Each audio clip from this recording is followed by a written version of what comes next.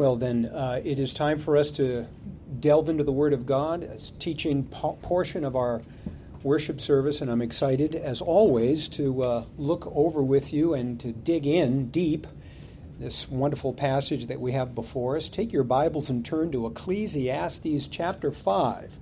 Ecclesiastes chapter 5. This wonderful and helpful book of Ecclesiastes that God preserved for us shows us how to present the gospel. Have you been picking that up? It shows us how to present the gospel. The sage has been proving with life experiences over and over again to his unbelieving audience just how life under the sun that is separated from God is a condemned life, a lost cause, a futile experience without lasting satisfaction. Now that's bad news. We might say that an under-the-sun lifestyle is like a building that sits condemned in the middle of the woods. In fact, has so for 10 years now. No longer provides all the comforts of home, doesn't protect from the elements, its roof doesn't keep out the rain because half of it isn't there and the other half has gaping holes.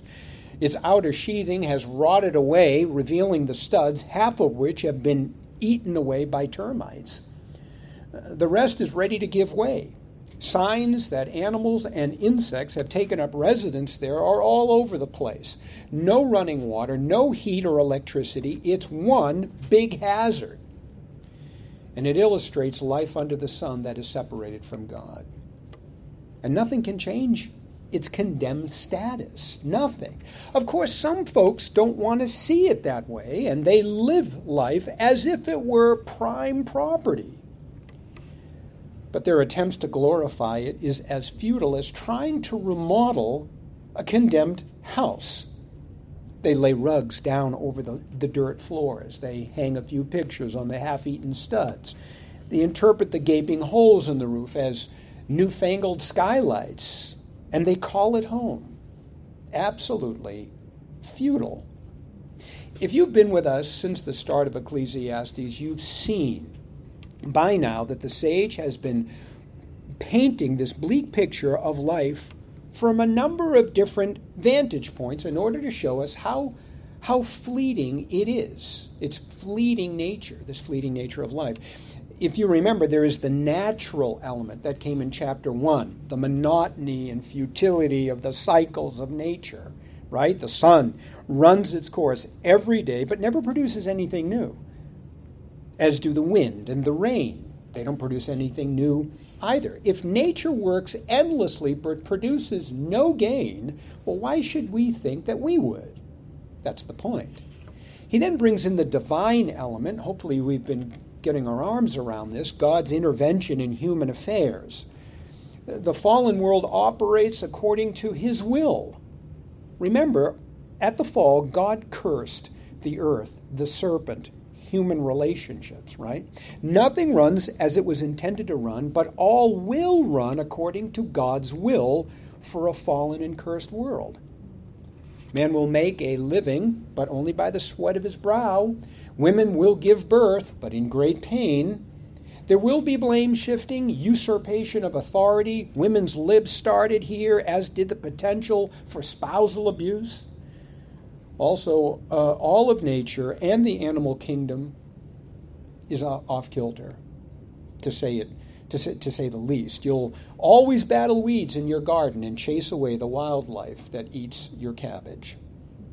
According to God's will, humanity lives within his time constraints that are inescapable and uncomfortable.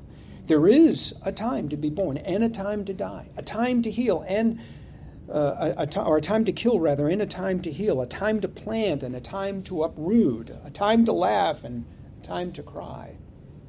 And more than this, as the sage told us already, God has tasked fallen individuals to be necessarily frustrated in their attempts to make a life for themselves without him.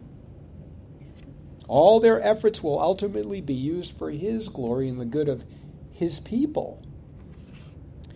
And they are subject to the consequences of Adam's sin. They cannot reverse the aging process or escape death or take their precious possessions with them beyond the grave. There's also the human element. This is a third element that we've come in contact with, the depraved nature that everyone inherited from Adam, and all the spiritual inability that comes with it. This means that while people may not act as bad as they are, as bad as their nature is, thanks to God's common grace, which restrains them, there are plenty who do. Oh, yes. And they will oppress others in their striving for personal and lasting gain. Now, it's this human element that the sage deals with in our last section of the first half of this book. It's rather long. It begins in chapter 5, verse 8, and it stretches all the way to the end of chapter 6. So, what about humanity, then, does the sage want us to consider? Oh, its drive, its motivation, its relentless and aggressive want for more of what it can never get, lasting satisfaction, of course. That's the theme that each of the parts of this lengthy section carries forward, and they all use the same word to do it. This is fascinating. The word is consume. Consume. For example, verses 11 and 12 point to those consumed with serving money. And then in verses 13 to 17, it's those consumed with hoarding money. And in chapter 6, first 9 verses, it's those consumed by status. I will get to those in the coming weeks. But the word consume, this is a translation of a very common Hebrew word for eat. To eat a meal, to eat bread, to eat when one is hungry. But it also has a figurative meaning as well. And we find it used in a positive sense, for example, in Jeremiah chapter 15, verse 16, for the joy of understanding the word of God. Jeremiah says, your words were found and I ate them, and your words became a joy to me and a delight to my heart. So eating here refers to an intimate knowledge of God's word that results in joy. Now, we use it the same way today. We ask someone, hey, did you enjoy the lecture? And he responds, enjoy it. He says, I loved it. I ate it up. We know what he means, right? How's your consumption, by the way, of Scripture? Just by the way. Do you gobble up a daily fill of divine truth? Do you find biblical direction tasty? What a sad state of affairs the modern church in America is right now. So little knowledge of doctrine. And of course, the Bible study isn't popular, so what can we expect, right? So many Christians suffer from spiritual malnutrition. Eating is really a spiritual activity that is associated with intimacy with God. This is the figurative part of it now. Intimacy with His Word. And it results in joy and satisfaction. But this is a context that applies only to those who have an above-the-sun worldview. No one under the sun and separated from God would ever find Scripture this appealing, right? No one would. So eat has a negative twist for the godless. Oh, yes. They want to know intimately the joy of lasting satisfaction, of having wealth and status for their own sakes. And they'll do whatever it takes to get it, having no regard for others who may get in their way. They're hungry. They want to eat. Now, a drive for more, to consume or devour for selfish reasons at the expense of others, is really a good desire gone bad. The Bible identifies it by many names: ungodly lusts, sinful passions, evil desires. You get the idea. A person operating by an above-the-sun worldview who has a healthy appetite for God and His Word enjoys the benefits of true worship, while fallen individuals bound by an under-the-sun worldview have a healthy appetite for selfish gain and are idolatrous. You see the difference? It's very stark. Eating in these contexts smacks of idolatry, of covetousness, of greed, ungodly lusts and passions. Those so aggressively motivated, well, they cannot get enough, always wanting more, always needing to be satisfied and to do whatever it takes to achieve it. Their hunger is dangerous. It's always risky, by the way, when someone has to work alongside people with a voracious appetite for power, right? Because he or she is most likely to get bitten by them. And I'm sure that all of you have a few bite marks of your own. Okay, so the sage talks about an insatiable lust that drives fallen individuals to mistreat others who get in their way of their passions. Got it. So what? I mean, what does this have to do with our passage this morning? Okay, that's a fair question. The Hebrew word for eat doesn't occur anywhere in our two verses. We're in Ecclesiastes 5, verses 8 and 9. But though that's true, verses 8 and 9 are very much part of this larger section. And the way they fit makes absolute sense when you understand that they show the results of an all-consuming, lust-driven behavior of fallen individuals. They paint more of the bleak context of life under the sun by describing human government, how it's consumed with things like power and wealth and control, longevity, security, and lasting satisfaction, and how it satisfies its hunger by eating its citizens. They'll even eat their own if their own get in their way and don't play by their rules. To say it very simply, the oppression described in verses 8 and 9 is the result of an idolatrous want for more that the rest of the section will develop.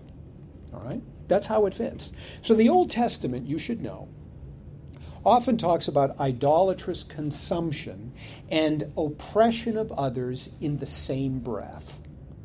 Psalm 53, verse 4 says, "Have the workers of injustice no knowledge, who eat up my people like they are bread, and have not called upon God?" And then there's of course, first three verses of Micah 3, very graphic.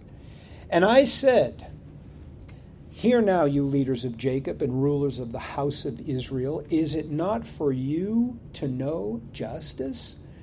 You who hate good, who love evil, who tear off the skin from them and their flesh from their bones, who eat the flesh of my people, strip off their skin from them, smash their bones, and chop them up as for the pot, and as meat in a cauldron."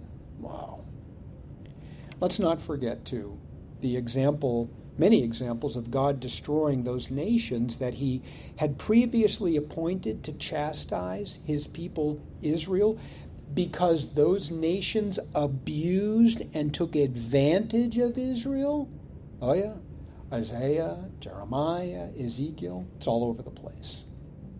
Now, in our passage, we get an idea of what human government amounts to at the end of the day. We see its true colors, and it's typical of all human governments, past, present, and future. Here's the thrust of the passage, and I have printed this in the bulletin for our ease of flow. The outline is there as well. Here's the thrust. Human government takes advantage of its poorer citizens by extortion, depriving them of a fair trial and the administration of righteousness, because its bureaucracy looks out only for itself, leaving the godless with tyranny, which is better than anarchy. But there is a much better way. Okay, that's the thrust. And this gist, it's so depressing if it's true. But depressing truths, you see, become significant elements in evangelism. They add to the bad news that paints the background to highlight the good news. So people know all too well, I think, they know all too well the plight of living under corrupt government. And the sage relies on their experience to lead them to a better way. This is how we evangelize. Let's see how he does it. The first major truth that he brings out is this: human governments take advantage of its poorer citizens by extortion, depriving them of fair trials and administration of justice. Now, God established government before the fall. You say, he did? Where? Well, he was the government. And Adam and Eve were his officials to rule and subdue the earth. After the fall, man threw off God's rule for their own, and ever since have abused God's universal command to rule and subdue the earth. Everyone is under the authority of a corrupt government. Everyone, without exception. Corrupt? Really? All of them? Yes, every single one of them. Depraved people ruling anybody amounts to depraved governments, right? It's as simple as that. And when depraved people rule other depraved people, it is a foregone conclusion, beloved, that there will be weighty tensions between them. Doesn't world history prove this? Has there not always been oppression by the elite on the one hand, and the uprisings and coups by the oppressed on the other?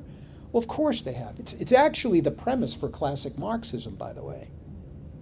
And it doesn't matter how a government defines itself, that is, what its constitution may say. We all know, I think, that those in power violate their own constitution all the time just by reinterpreting it in a way that justifies their corruption. Look at verse 8 and see how the sage leads into this discussion with his unbelieving audience. If you see oppression of the poor and denial of justice and righteousness in the province, do not be shocked at this sight. Now, the if at the beginning of this verse does not suggest, of course, that what the sage says about government is only a possibility. Oh, no. No, according to the rest of verses 8 and 9, the sage states a foregone conclusion about government. The fact that he warns his listeners not to be shocked is a dead giveaway of that. Now, oppression, as he'll go on to describe, happens all the time, to varying degrees, in various ways. Make no mistake about that. If there is any conditional element to if, it would apply to the person he's addressing, the one observing the oppression. In other words, if you happen to see this, don't be shocked, because this happens all the time, is the idea. And more than this, we can be sure that the force of the grammar here shows the oppression of human government, again, to be a foregone conclusion, because human beings are by nature depraved. And this is how they oppress their citizens. They gain all the wealth they can by extortion. This is what's behind the phrase denial of justice and righteousness in the province. The Hebrew word for justice and righteousness in this context, where they're especially tied to government, refer to judges and the way they administer justice in the land, or not, as the case may be. Said judges are corrupt and part of a corrupt system, having been put there by corrupt governing officials. Corrupt judges are partial to the system, and so the chances of a fair trial are slim to none. The reference to righteousness can have a broader meaning in this context. It refers to conducting jurisprudence in a righteous way. But the chances of that happening are also slim to none. The sage made reference to this a few chapters back, you might remember, in chapter 3, verse 16. He said, I have seen under the sun that in the place of justice there is wickedness, and in the place of righteousness there is wickedness. The deliberate manipulation that government practices, especially through the court system, that keeps them in power and protects their interest at the expense of hurting their citizens, it amounts to extortion. They threaten to jail anyone who impedes their progress. including their own colleagues who might develop a conscience and want to expose the corruption of the government. And we've seen this take place, I think, within the past few years just in our own government, haven't we? Sage adds more to this picture in the rest of the verse by giving the reason behind corrupt government. The reason is its hierarchy is evil and looks out for itself, very simply. For example, we call this bureaucracy, all right? A bureaucracy is a hierarchical system that makes the important decisions in the country that representatives of the people elected by the people should be making instead. That's a bureaucracy. And those of a bureaucracy look out for one another. They have each other's backs. Look at verse 8, the very end. For one official watches another official, and there are higher officials over them. Oh, yeah. Former Republican U.S. congressional aide Mike Lofgren, another sane individual, sane unbeliever, I should say, wrote a significant work that exposed in our government what the sage is talking about here for bureaucracy. He points to a corrupt cadre of politicians and military personnel and also other agencies that work together to control the government or the country and run it their way, under the guise of being upstanding and constitutional. Hear his words, quote, "A shadow government ruling the United States that pays little heed to the plain words of the Constitution. Its governing philosophy profoundly influences foreign and national security policy and such domestic matters as spending priorities, trading, investment, income inequality, privatization of governmental services, media presentation of news, and the whole meaning and worth of citizens participating in their government. I have come to call this shadow government the deep state," end quote. By the way, he's the one credited for that phrase, the deep state. When government officials in high-powered positions make money well beyond their pay grade from shady deals with foreign nations, you better believe that they'll do whatever they can to keep their agenda and their position as long as they can. Anything. So the sage paints reality for his audience. There are, of course, citizens who will deny this portrait of human government for any number of reasons: fear of being labeled, losing their job, being jailed. Some, however, are just loyal to the ruling administration. And you can see that they're just, of course, fooling themselves when they do their level best to interpret away things like inflation, higher taxes, abuse of the system, abuse of power, rigged elections, unfair trials, and other obvious flagrant power grabs. But let's understand that any sane unbeliever, any sane person, thinking person under the sun, even a fallen individual, and that's really who I'm talking about, a sane but fallen individual, will take a hard look, will be objective at human government and its practices, and will have to admit it's corrupt. We'll have to admit this. It's in our history, it's in the history of world governments throughout time. Any political science professor worth his salt would also agree. Eric Blair, whom you know as George Orwell, was one such sane unbeliever who also took a hard, honest look at government and could see tyrannical rule for what it was. He wrote about it in his most famous and influential work, of course, 1984. Let's not forget that our text is a word also from the sage who brings it up in the context of Ecclesiastes, right? So you know where he's going with this. Along the way, chapter after chapter, he's painting the worst picture of human nature possible, and in all its many areas of life: the hedonistic lifestyle, the wealthy lifestyle, the lifestyle grounded in human wisdom, the covetous, the fiercely independent, the power grabber. And no matter how fallen people are under the sun want to approach life in hopes of securing lasting satisfaction, they all end up the same way, chasing after the wind.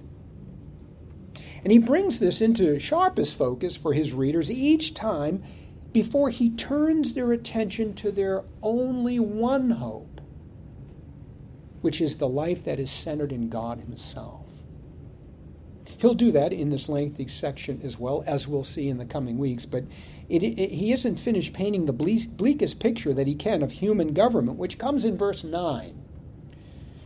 Here he argues on the basis of what he just said that the only consolation for the one who lives under the sun without God in his life the only consolation he has, is tyrannical government, which is far better than anarchy.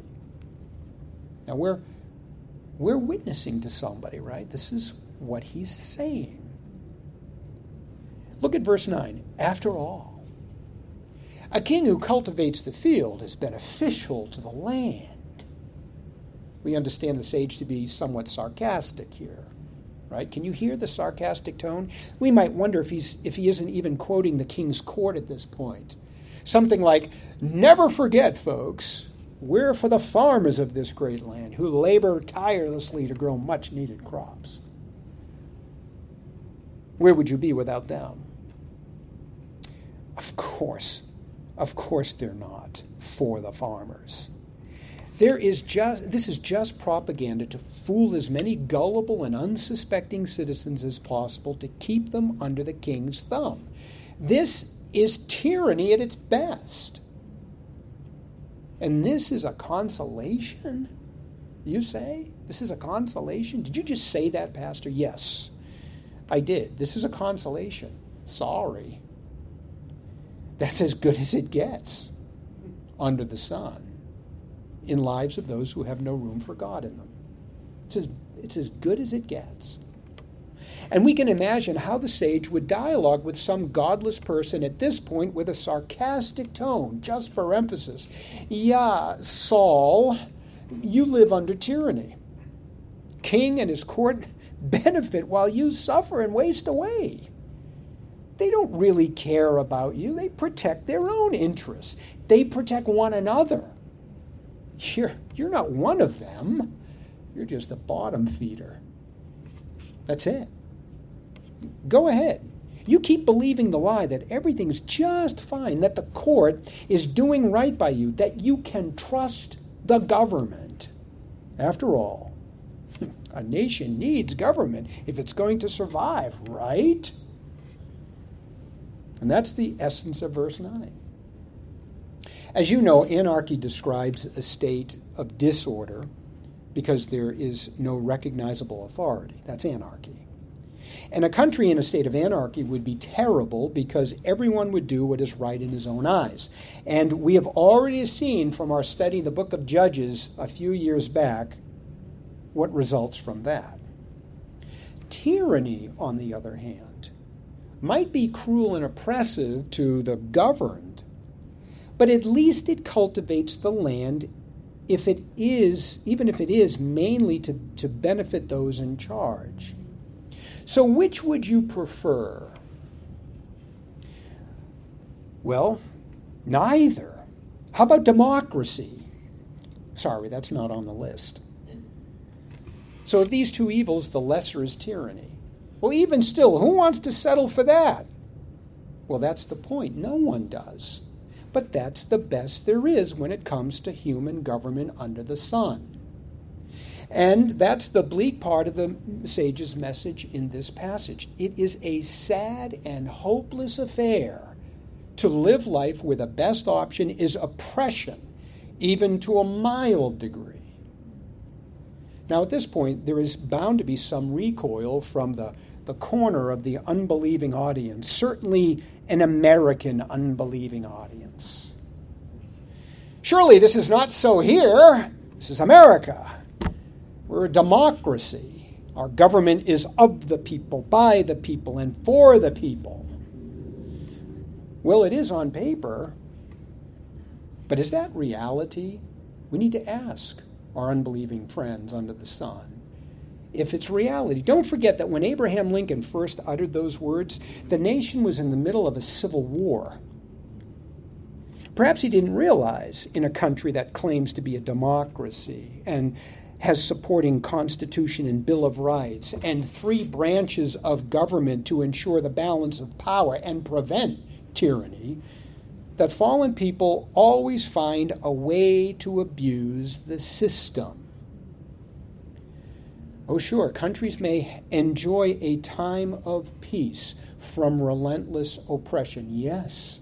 And citizens might even benefit from a thriving economy in a term or two. I think we saw it with our last administration. But the undeniable fact is that as long as government is human, beloved, it necessarily is depraved. And as long as depraved individuals are at the helm, even the best of governments and the best of economic systems will still be sinful, selfish, godless, with great potential for human oppression. Unbelievers are idolaters with an aggressive hunger for more, the hunger for absolute power. There's always the temptation to be consumed by wealth and status. Consider our own country. All you have to do is compare the beginning of our nation and what the framers of the Constitution had in mind to where we are now to prove the point. There's no question that our nation's trajectory at 1776 took a downward spiral. And along the way, every one of its good seasons was never quite as good as the one before it. And every one of its bad seasons was always much worse than the one before it. Today we live in unprecedented times, don't we? Indeed, unrecognizable times to anyone over 40. Tyranny abounds. And if you don't think that that's true, you need to get your head out of the proverbial sand.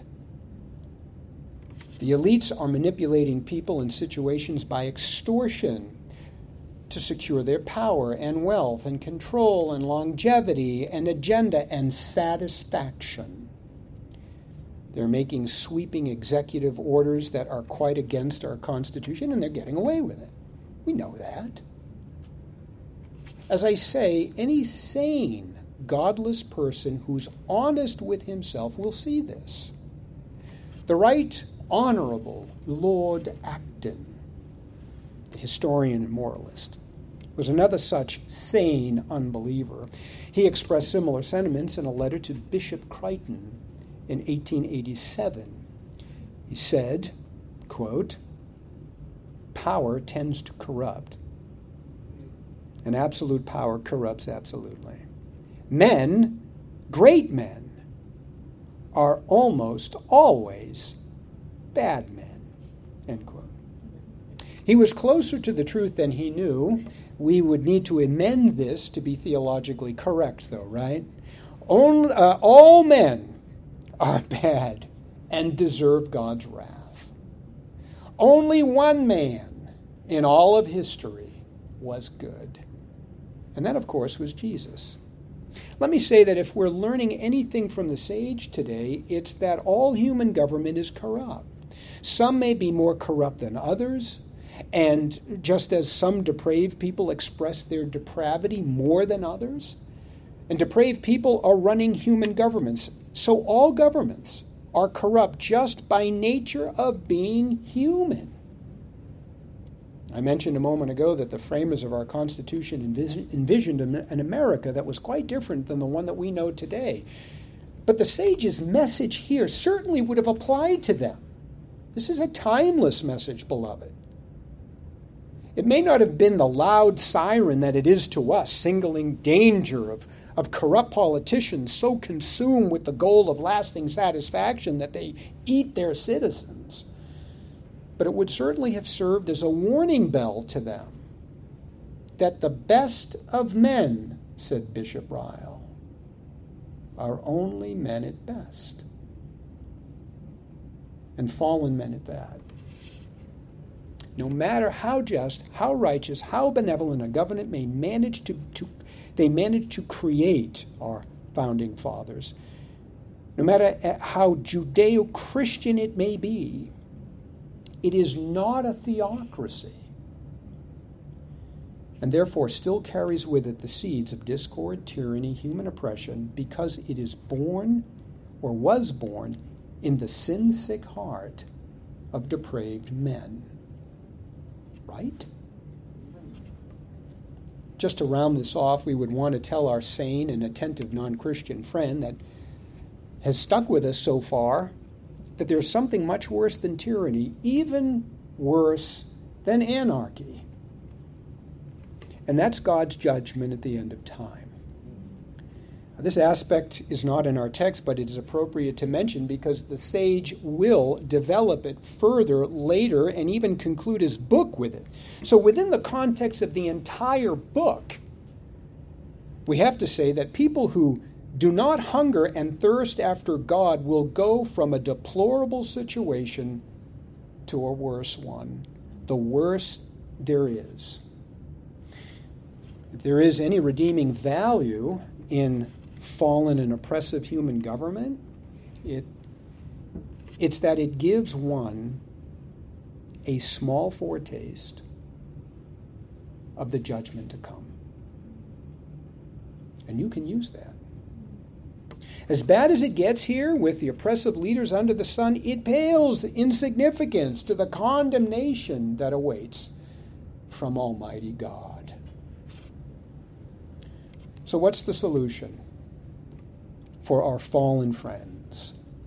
What hope can we give them? The psalmist answers that in Psalm 20, verse 7. Some praise their chariots and some their horses, but we praise the name of the Lord our God. Since verses 8 and 9 are part of a larger context, of course, the punchline doesn't come until verses 18 and 19, but it certainly is obvious. There is a better way to live, even under tyrannical rule. And it's as a member of God's messianic kingdom. Only in that kingdom, under the theocratic rule of God, does true freedom ring in the life of an individual. Those who surrender to Christ can enjoy lasting satisfaction even while oppressed. Citizens of God's kingdom are consumed with God and his gift of salvation, and they rejoice in him. God's kingdom is quite different, you see. And the way the world would ever know that, and the likes of this kingdom, is by the way the church displays the kingdom living here. Among the characteristics of kingdom living that would surely catch the attention of any sane unbeliever are caring for widows and orphans, bringing up children in the training and admonition of Christ, maintaining a sterling work ethic, considering the interests of others as more important than self-interest, loving neighbor and even loving enemy, returning good for evil, striving to be at peace with all men as far as it is possible for us to do so, never losing heart, accepting joyfully the persecution and trials that our King has tailor-made for our good to make us more like his Son. And most importantly, exalting the Lord Jesus Christ, who saved us from the bondage of sin that Adam plunged us into when he took and ate the fruit. For Adam, eating was figurative for accepting Satan's new way of life. Never would the verbs take and eat produce such a tragic outcome for humanity. Old Testament scholar, the late Derek Kidner, notes that while these verbs take and eat describe a very simple act in the garden, That act required a very costly remedy, for the Lord himself would have to taste death before these verbs became verbs of salvation. And that's exactly what they are.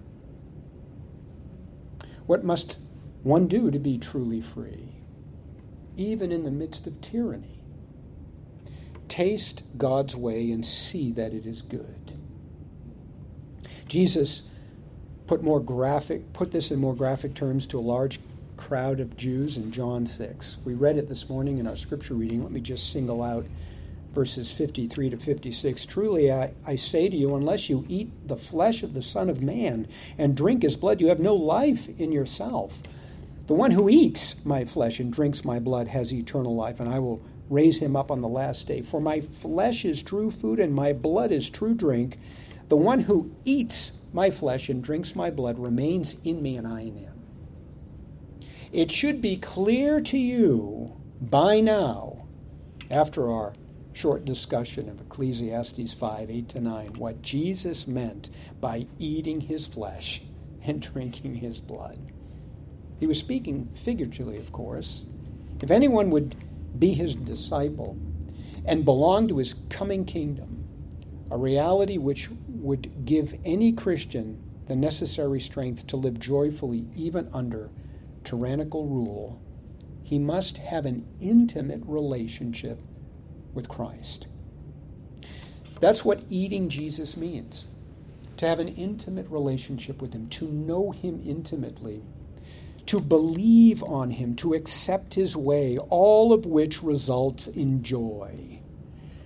Christ becomes your delight.